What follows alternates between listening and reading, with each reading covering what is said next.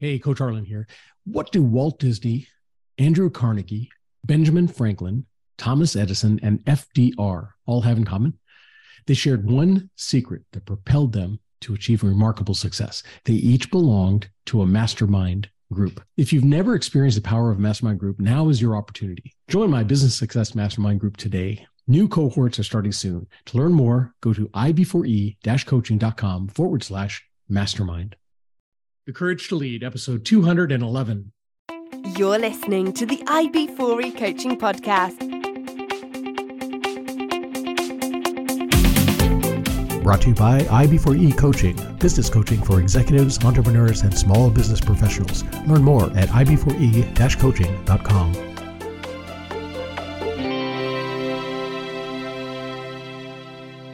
Hey, Coach Arlen here. Welcome back to the podcast. Hope you guys are having a great week. I'm having a great week, and I'm excited to introduce you to my guest. Please help me welcome Sean Weisbrot. Sean Weisbrot is an American entrepreneur, investor, and advisor who lived in Asia for 14 years. After getting a degree in psychology, he bought a one-way ticket to China at the age of 22. He lived in China for 10 years and taught himself to be fluent and literate in Mandarin at the business level. He started multiple businesses in Asia, including an agency that sold $15 million in services in 18 months. In 2018, he started Nerve, a B2B software as a service company. In 2020, he started We Live to Build, a podcast about entrepreneurship and psychology, where he interviews business owners grossing 7 to 9 figures annually. Then in 2022, he turned We Live to Build into a consulting firm with fractional executive services. Amazing. Sean, welcome to the show. Thank you for having me. Yeah, no, this is awesome. And is it true you are in Lisbon? Is that true? Your LinkedIn profile says you're in Lisbon? So I moved to Lisbon in the summer of 2022. Okay. Because of the pandemic. I figured Asia was closed. It'll be closed for way too long. I don't want to deal with waiting in the US for it. So I'm just going to move somewhere else and we'll see what happens. So most of the year I am based in Lisbon, although if you care to look behind me, I'm currently in Miami visiting my family. Yeah. However, this is the 13th of January. I don't know when this is going live, but I'm leaving tomorrow morning for Guatemala and I'll stay there for a month and then come back here and then back to Portugal in March. Amazing. That is awesome. Very cool. Yeah, that's my wife and I are roaming. We're staying domestic for now, but yeah, we've got our eyes set on a few places down in South America. And yeah, very cool. Good stuff. All right. I want to come back and talk about all that, how you got your start, the courage that it took to go to China at the age of 22 with a one-way ticket, all the stuff that you've done there, the things that you've built, who you work with, how you help them, and a bunch of other stuff. But before we get started, I've got 10 questions I'd like to ask. These are questions I ask every one of my guests, questions made famous on the TV show Inside the Actor's Studio, where the host James Lipton asks these same questions of his Hollywood guests from TV, film, and stage. And I figure if they're good enough for the Hollywood elite, they're certainly good enough for my guests. So Sean, if you're ready, I've got 10 questions for you. Sure. All right. Question number 1. What is your favorite word? I like silence, actually. I think maybe silence would be my favorite word, okay. Although I've never thought about it. Very cool. All right. What is your least favorite word?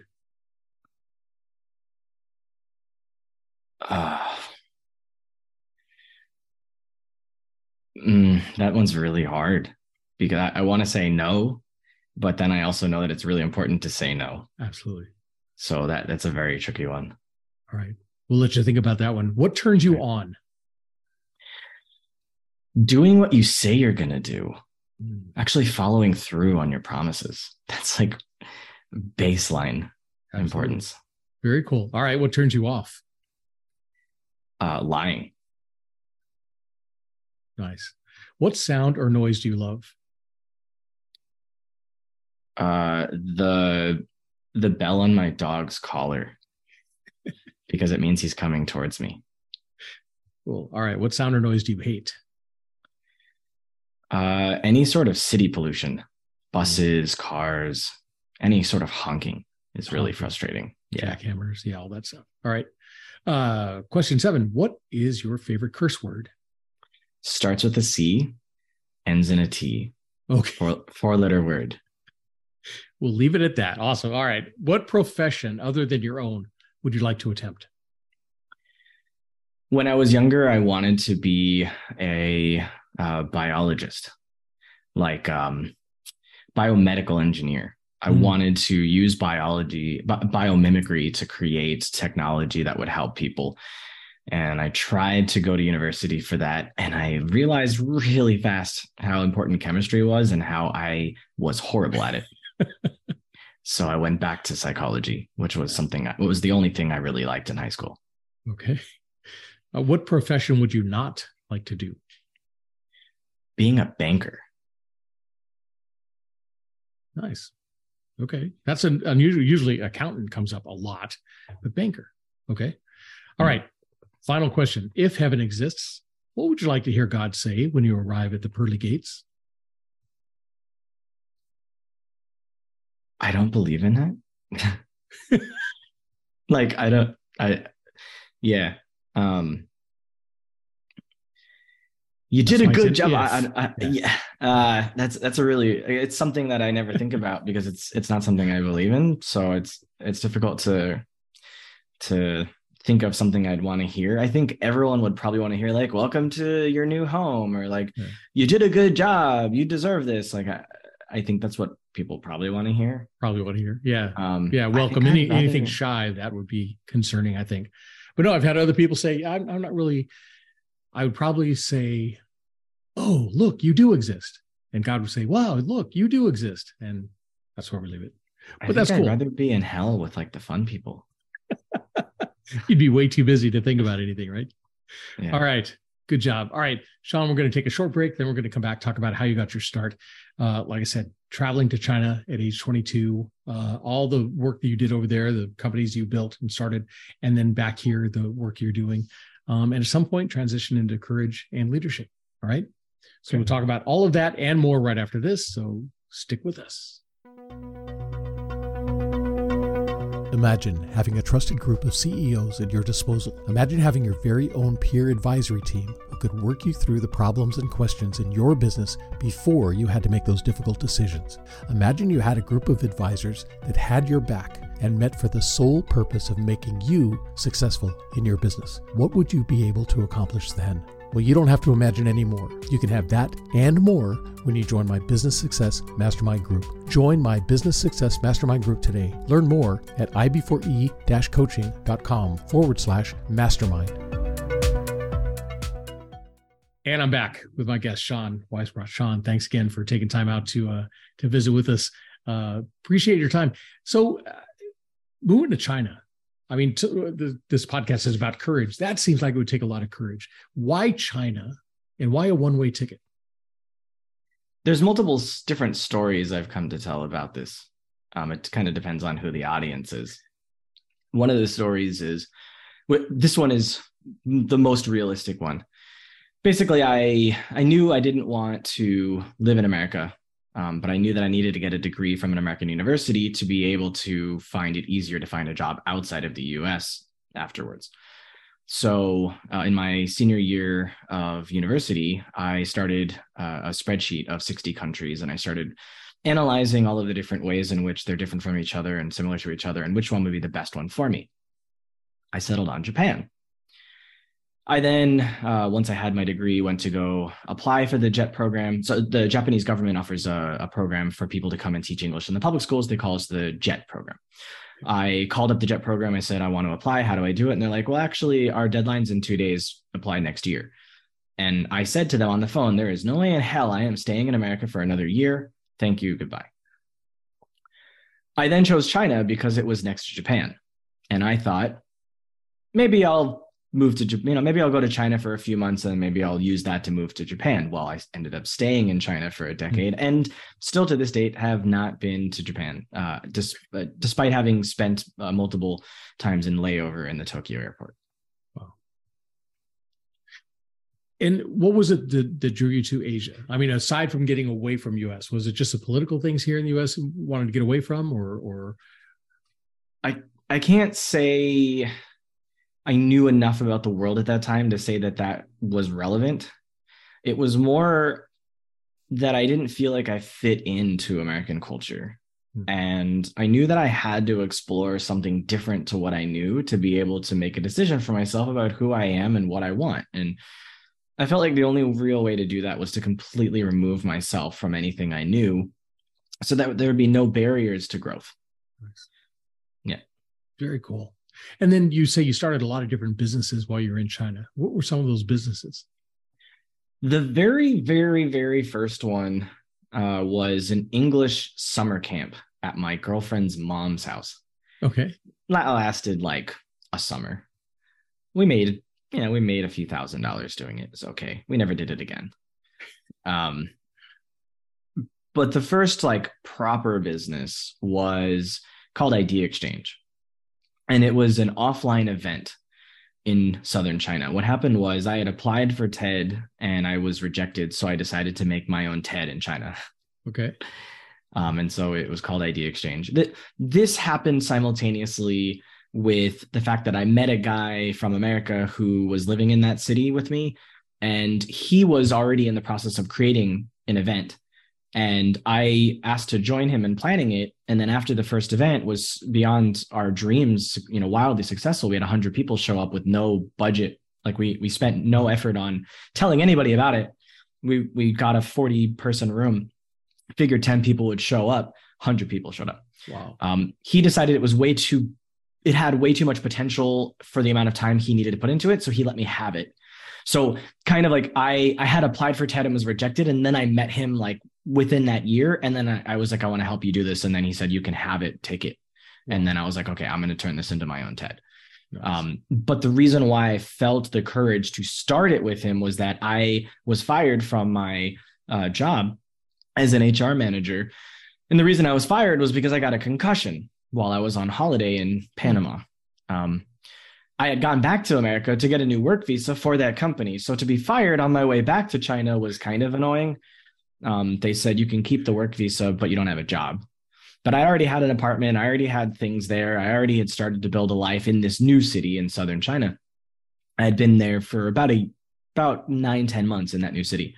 I was like, I'm not going to like stay in America. Like I'm going back to China no matter what, even though I had a really nasty concussion and it took me 1.5 years to really recover. But I went back anyways. And so during that period of I don't have a job, but I have some cash saved from that job, I don't know what I'm going to do. But what I do know is I'm never going to work for anyone else again, because the fact that they thought nothing of just tossing me aside tells me that I can't trust them. Therefore, I need to be self-reliant and I need to be in control of my financial future. Therefore, I will not work for anyone else ever again. Nice. As an employee. And then that thing happened. And in between those things, I was working on recovering my health, getting better, because I was dealing with dizziness and headaches and blurry vision, really nasty stuff. And I managed to write 3 books through that, nonfiction books about Chinese culture and American culture, as if you wanted to go live and work and be a part of American society if you were Chinese, and the same if you're a Westerner wanting to go into the Chinese society. And that helped pass the time and all that. So yeah, the first event was really this offline event. And at its peak, we had 700 people attending offline every month at a single venue that the government gave us for free. They were giving us free media coverage. They were giving me opportunities to go on radio shows and TV shows that were Mandarin speaking only. So of course I had to speak Mandarin. And then and like they were asking me questions like, oh, what do you think about this thing? Like there was one that was a current events. So like they had a group of like citizens, right? It's just random normal people invited to give their opinions on current day topics. And they're like, oh, we've got this foreigner. He can speak Chinese. Why doesn't he come on your show once every week or every 2 weeks, whatever? And let him tell you in Chinese, like what he thinks, what foreigners think about life in China right now.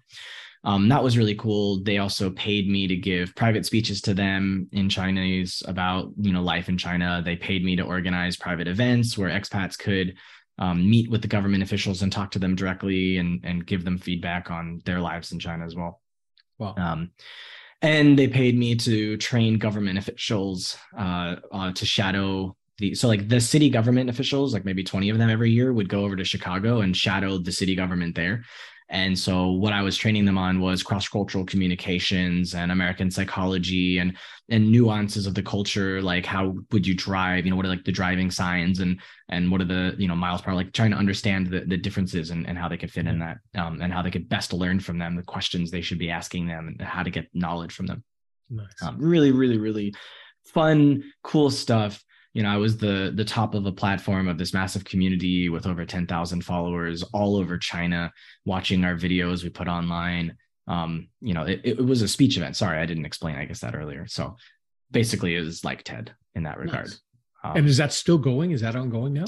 No, we did it for 2 years. Okay. And I actually went broke doing it the first time around because it was my first like proper business and I had no idea how to monetize it. And I tried really hard. I had a big network in China. And the government was trying to help. We were going to different large companies, having meetings with the bosses, trying to get them to, sponsor us. They wanted to give us like their latest toy, like Oprah, everyone gets a toy. But like, I need cash to build a team. Right. Like, I don't want your toy.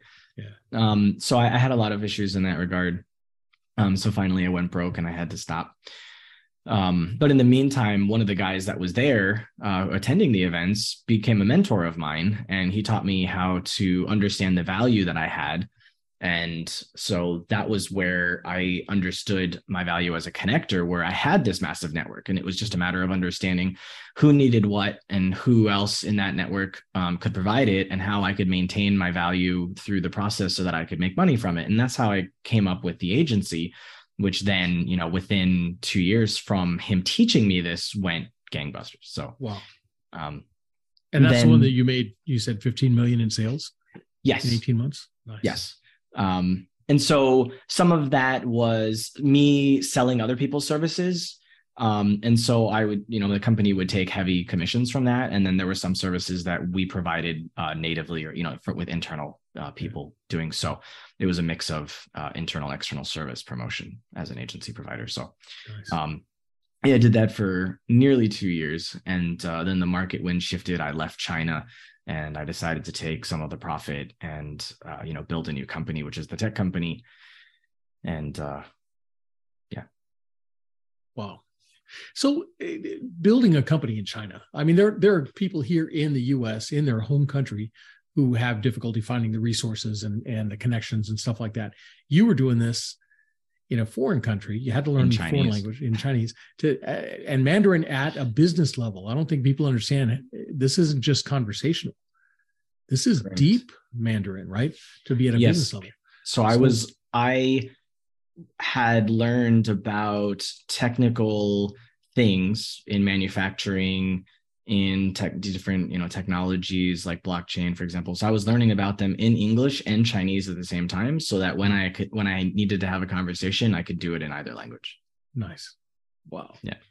But where did you find the resources and how did you make those connections? Like I said, there are people here in the US that struggle to start a business because they don't know how to find these, and you're doing it in a foreign country. How did you do that? Well, I think first was my background in psychology. I was deeply curious about Chinese culture, and that expanded into the language, the history, the geography, the economics, the politics, right? I wanted to know everything about China and Chinese culture and society. And so having that sincere curiosity coupled with the actual real ability to communicate in deep levels across a wide variety of topics, and then having built that platform, that event platform, the event platform gave me the visibility. It allowed people to go, oh, I want to know this guy because he's the builder of something. He's somebody. I was a minor celebrity in that city and actually in that province, in Guangdong province. So people were coming to me, asking me for things.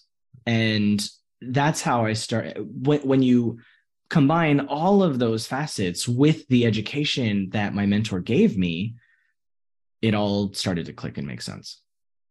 Very cool. So I didn't really have to do much except like spend years learning, quietly observing, asking questions. Like it's a process. Anything is a process. Yeah. Like everyone says, oh, I'm a 10-year overnight success. Right. Right. It's like how did I do it? I spent a lot of energy learning. Yeah. And trying things and meeting people and talking to them and learning about them and Yeah. And then getting that mentor. You said that's when things really clicked for you. He came to me. Nice. Yeah, he was like, I love your events. I can see that you're struggling financially. It's quite obvious to everybody that comes. But yet you continue to do it. I love your passion. I love the quality of the events. It's very high. You put a lot of love into it, and I want to teach you how to make money. Well, okay, great. Absolutely. I'm not going to say who no would to say that. no to that? Absolutely. Yeah. That's Yeah. awesome. So that's how I got into that position. Very cool. I think one of the uniqueness factors for it was that there's very few people in China that are white and can speak Chinese. So people want to know you, and then, oh, you're also the leader of this platform.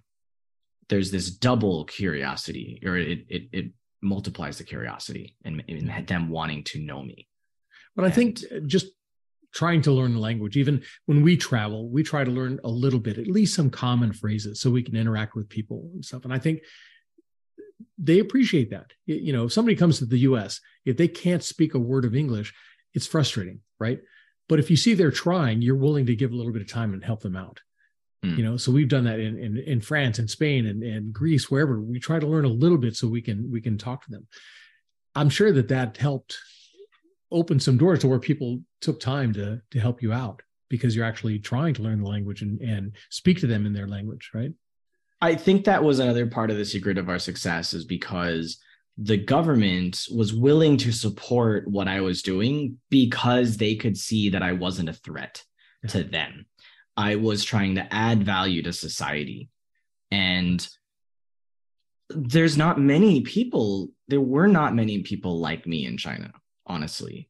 And so the government wanted to celebrate me. They wanted to celebrate what we were doing. They wanted everyone to know that this was happening in their city, because it also would make them look good for promotions, right? I'm not naive. They were using me to make their own careers look better. Totally fine. No problem with that. You support me, I'll scratch your back. Absolutely.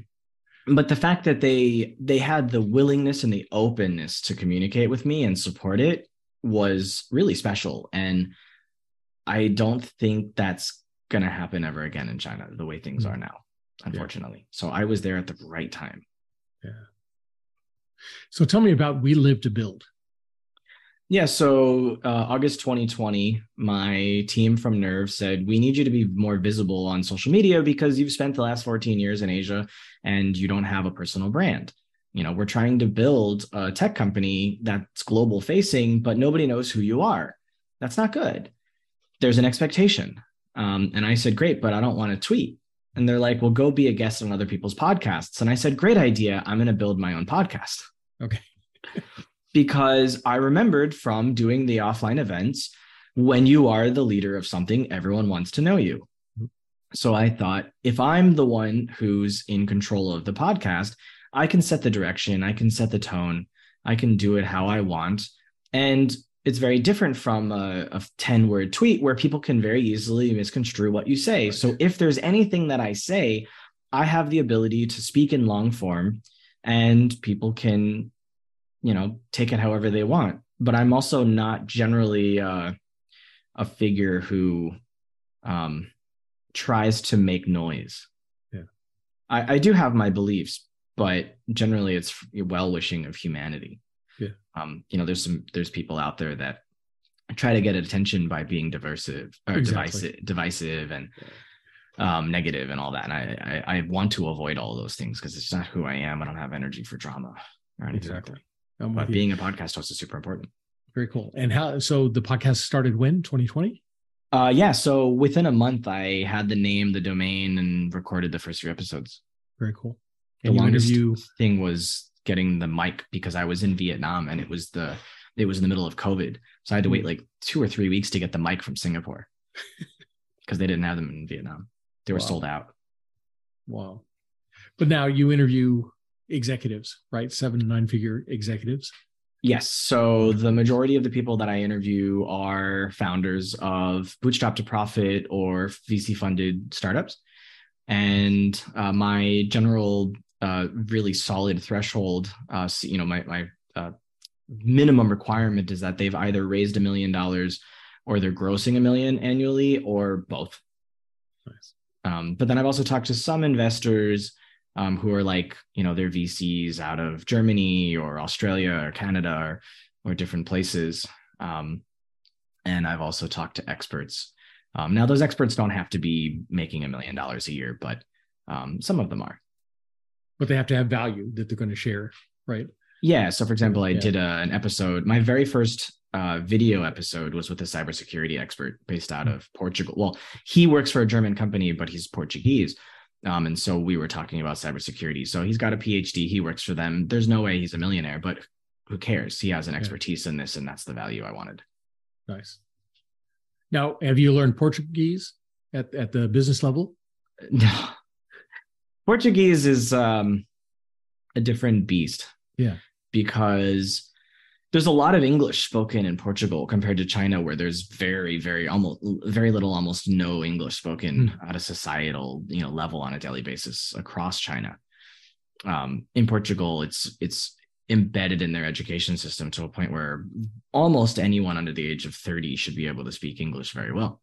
Wow. So there's basically no incentive to speak Portuguese. Plus, there's a lot of tourists from other countries in Europe and abroad. And so they're used to this global environment.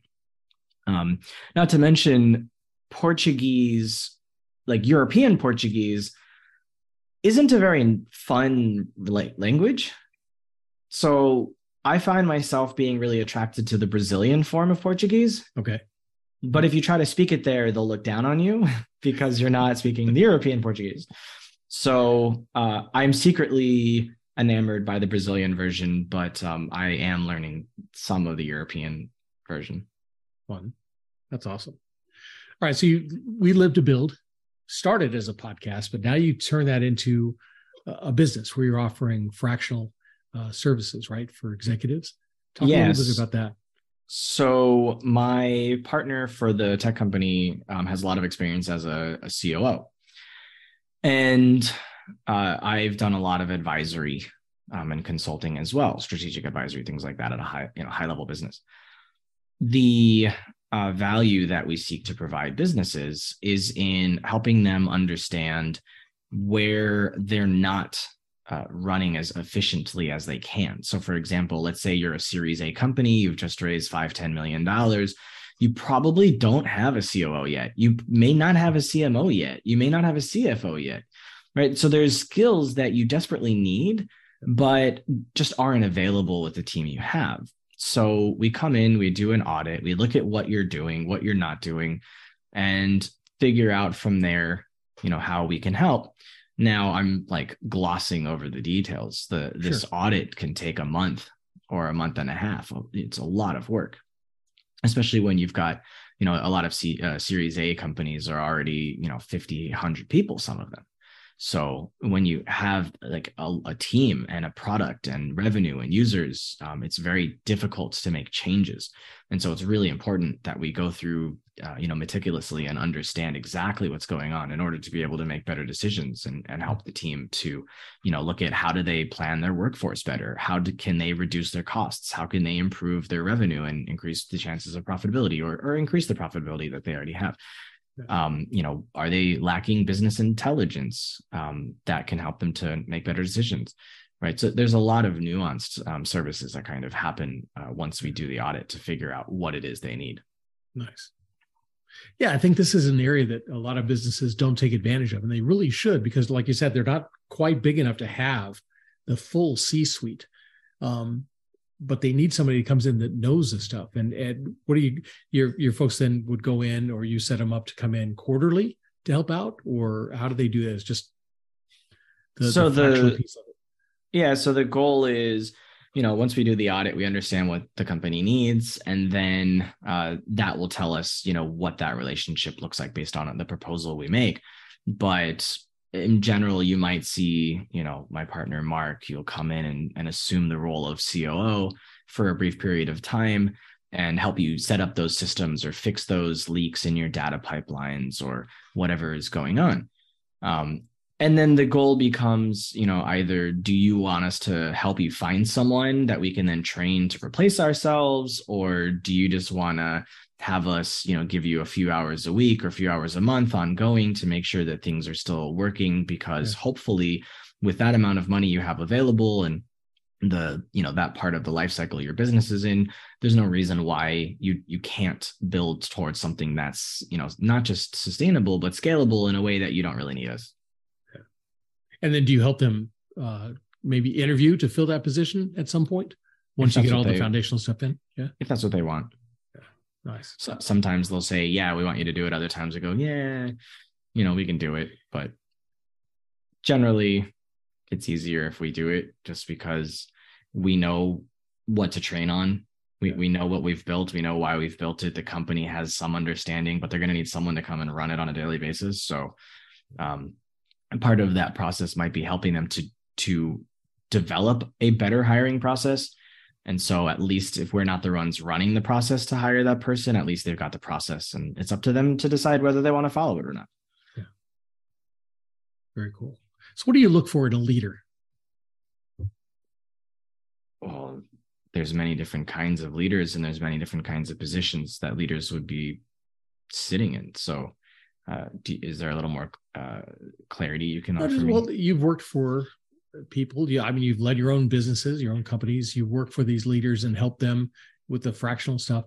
What do you look for to say, yeah, this person has got the leadership skills? I mean, a lot of things are, communication is huge.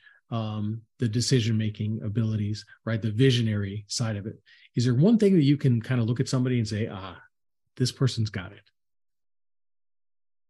I mean, again, every organization is different, right? So there's some organizations that are more tech inclined, some that are more product inclined, some that are more marketing inclined. So every company has its own kind of specialty, the thing that they're best at.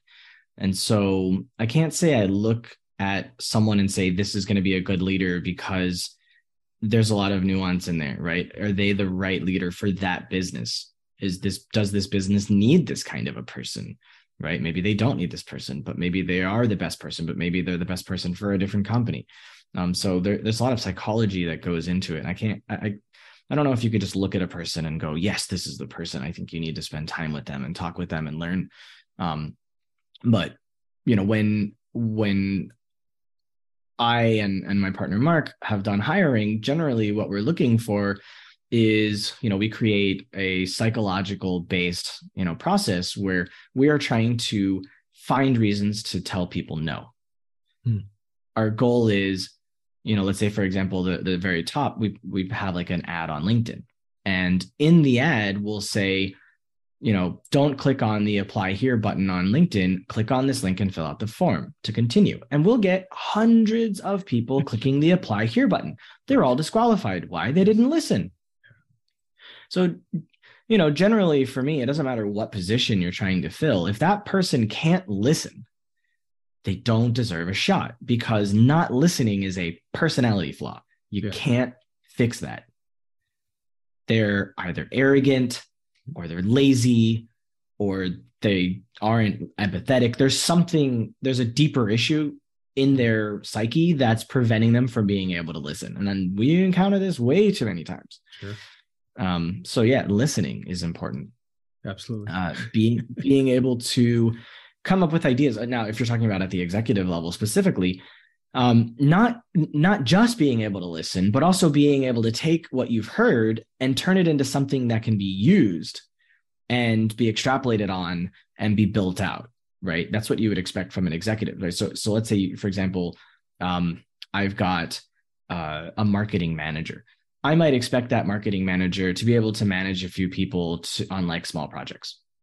If I want to hire a marketing director, I might expect that marketing director can handle maybe the budgeting for that project and be able to tell me how much it might cost to do that thing. And then actually manage the managers so that they make sure the manager is on task and on time and on budget and these things. So it requires more analytics. And then, if I wanted to hire a chief marketing officer, I might expect them to be able to come up with the entire strategy for the business, for how to market it, and tell me how much it's going to cost and what they were going to do with the money and why they're going to do it and how long it's going to take to see an ROI. So I expect them to be very deep in the data and the analytics. and then be able to delegate some of those responsibilities to the marketing director or the marketing manager if there is no one in between them. And so when you're hiring for different levels, you're looking for different skills. And sometimes you can train someone up, and sometimes you have to hire someone in if the people you have available to you can't be trained up. So yeah, there's a tremendous amount of psychology and nuance. Man, absolutely. So your degree absolutely helps you in those areas. That's awesome. 1,000,000%. Yeah. So I want to talk about courage. The thought of at 22 buying a one-way ticket and going to China, someplace like China, can be scary for some people and stuff. Was that an easy decision for you to make? And where did you find the courage to do that? Well, like I said, I knew I didn't want to live in America. So that courage had been with me since I was 17. And I tested the waters going to study abroad in Austria. I stayed with a host family in Salzburg for 2 months when I was 18. I turned 19 in Europe. That was cool.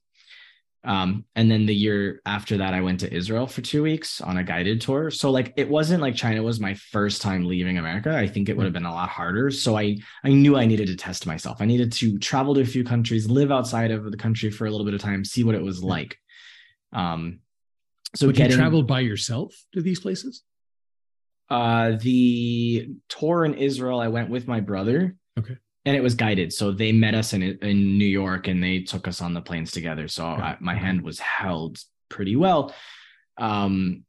The one for Europe, I went with my university. However, because my plane left Miami late, I arrived in Spain late, which means I missed my flight to Germany. And therefore I missed the van that would take us to Salzburg. So I was actually on my own in Spain for 12 hours. And then I was on my own in Munich in the airport, and I had to find my own way to get to Salzburg. So at the age of 18, it was challenging and unique and really interesting because I made it. I was 12 hours late, but this was 2005. We didn't have smartphones, right? I had to find a payphone, and I had to call my mom in America on the payphone and wake her up and tell her to call the people at my university who weren't awake yet to tell them that I wasn't there. It was already a Sunday, so there was no way to really contact, and then they had to contact the leaders of the program in Austria to tell them that I missed it and that I was actually coming. So it was a tremendous amount of communication back and forth using payphones. Yeah. And then, just finding strangers who were willing to help. And yeah, it was freaking cool. But those experiences gave me a lot more confidence to move to China. But I also had literally no idea about China. I knew nothing about it. I didn't know, literally nothing, zero. I had no idea what I was getting into. And I found an agent who helped me to find a job being an English teacher. And they said, oh, Wuhan's a great city. It's up and coming. It's this and that. And it was none of what she said. But I learned to love it in its own way. Yeah. But yeah, I would totally do it again. That is awesome. And now you said you're living currently in Lisbon, but you're heading down to Guatemala? Yes. Yeah. Awesome. So one of my close friends I met in China is from Colombia, and I haven't seen him since he came to visit me in Vietnam 4 years ago. And he's moved back to Colombia over a year ago, and his mother is from Guatemala. She lives there now still. So he decided that he was going to go visit her, and I decided I was going to join him. So we're going to spend about a month together in Guatemala, traveling around the country, because there's a lot of parts of the country he hasn't seen yet. So this will be a totally new experience for me and semi-new experience for him. Excellent. Very cool. The whole nomad life, I love it. Like I said, right now we're saying domestic. One of these days we're going to get out across the borders, and yeah, big stuff. Very cool. So if people want to learn more about you and your podcast and everything like that, how can they do that? What's your website? So the website's a little bit out of date, and I need to change it. So the best way is really just looking at youtube.com /@Sean Weisbrot. No dats or no dots or dashes or anything like that. Okay. And there's a lot of videos. I've got 200 plus videos on my YouTube there, and have 126 episodes published. I just recorded my 140th episode today on the 13th of January. Very cool. About to record my 141st in an hour. And nice. Tons of great content to come. So basically the podcast is about the humanity the humanity and psychology of entrepreneurship, why we do what we do, what decisions we make, how they affect us. I've done episodes about addiction and grief and fear and shame and curiosity. I did one about isolationism. I did one about using psychology in your business. I did one about postpartum depression. Wow. I did one about the use of psychedelics. I did a few episodes about the use of psychedelics in mental health. But then I also do episodes where I talk to people about their journeys with their businesses. And then there's other episodes where it's like very focused on legal stuff. What do you need to know about this thing about, I just did an episode about ChatGPT. So we were talking about what is ChatGPT? What has your experience been with it? What are the pros of it? What are the cons of it? What are some really dystopian things we should be careful of with it? These kinds of things. So sometimes the episodes are really conversational, and sometimes they're much more interview based, where I'm just asking a question and sitting back and letting them answer, and then coming up with the next question based on what they just said. Very cool. And then if people want to learn more about the fractional executive stuff that you do with We Live to Build, how can they do that? Yeah, so I've got Twitter. They can just send me a DM on Twitter. Okay. My handle is at Sean_Weisbrot. Okay. And are you active on LinkedIn at all? I've got LinkedIn. It's on my bookmark bar, so every morning it opens up, but generally I don't do anything on it. Okay. Yeah. But they can contact you on Twitter. Yeah, I mean, they could contact me on LinkedIn, sure. Yeah. They're both fine, really. I'm an easygoing person. All right. Wherever you happen to be in the world, they can track you down. Very cool. Yeah. Sean, this has been great. I really appreciate your time. Thanks so much for coming on and stuff, and good luck with everything. Safe travels. And I hope to talk to you again soon.